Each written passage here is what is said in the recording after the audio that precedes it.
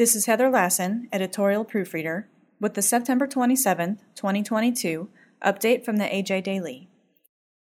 Today's update contains an opportunity to watch a webinar from Angus University about building your brand identity, information about options for storing or transferring registration certificates electronically, an announcement from USDA about its 2 new efforts to spur competition in meat and poultry markets, and a report on the beef market.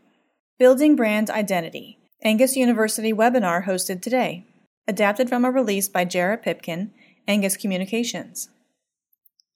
You know them by name: Starbucks, Apple, Nike, the list goes on, but you also know them by their brand.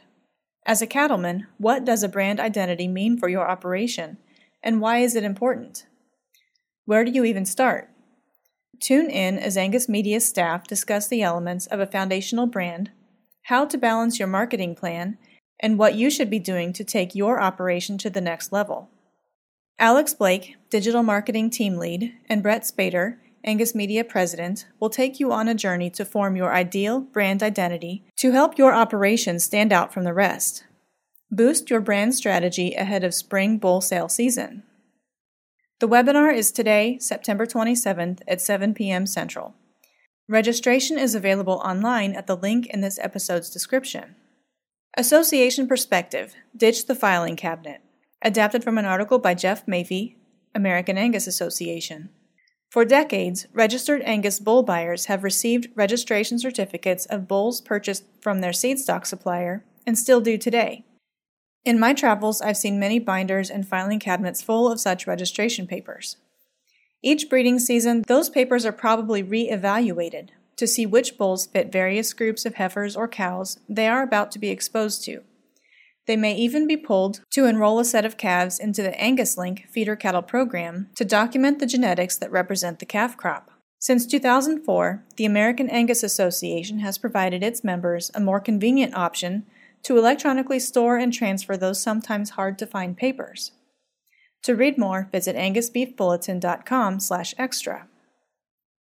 USDA announces major actions to spur competition, protect producers, and reduce costs, adapted from a release by the USDA.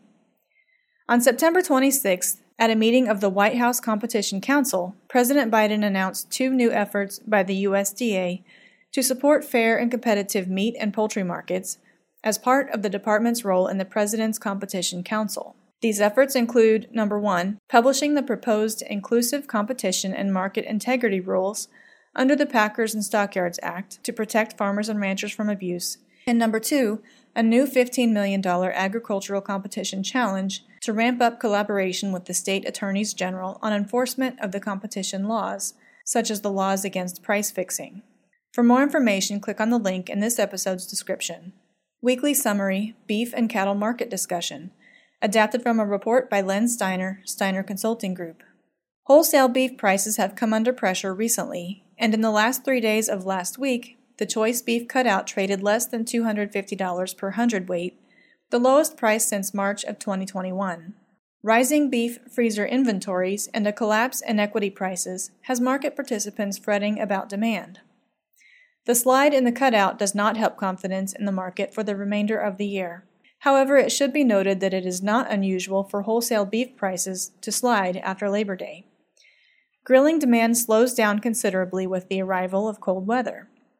The start of the school year affects eating patterns and budgets, and retailers tend to offer a broader mix of protein features in the meat case.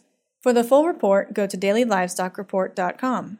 The AJ Daily is compiled by Paige Nelson, field editor for the Angus Journal. For more Angus news, visit angusjournal.net.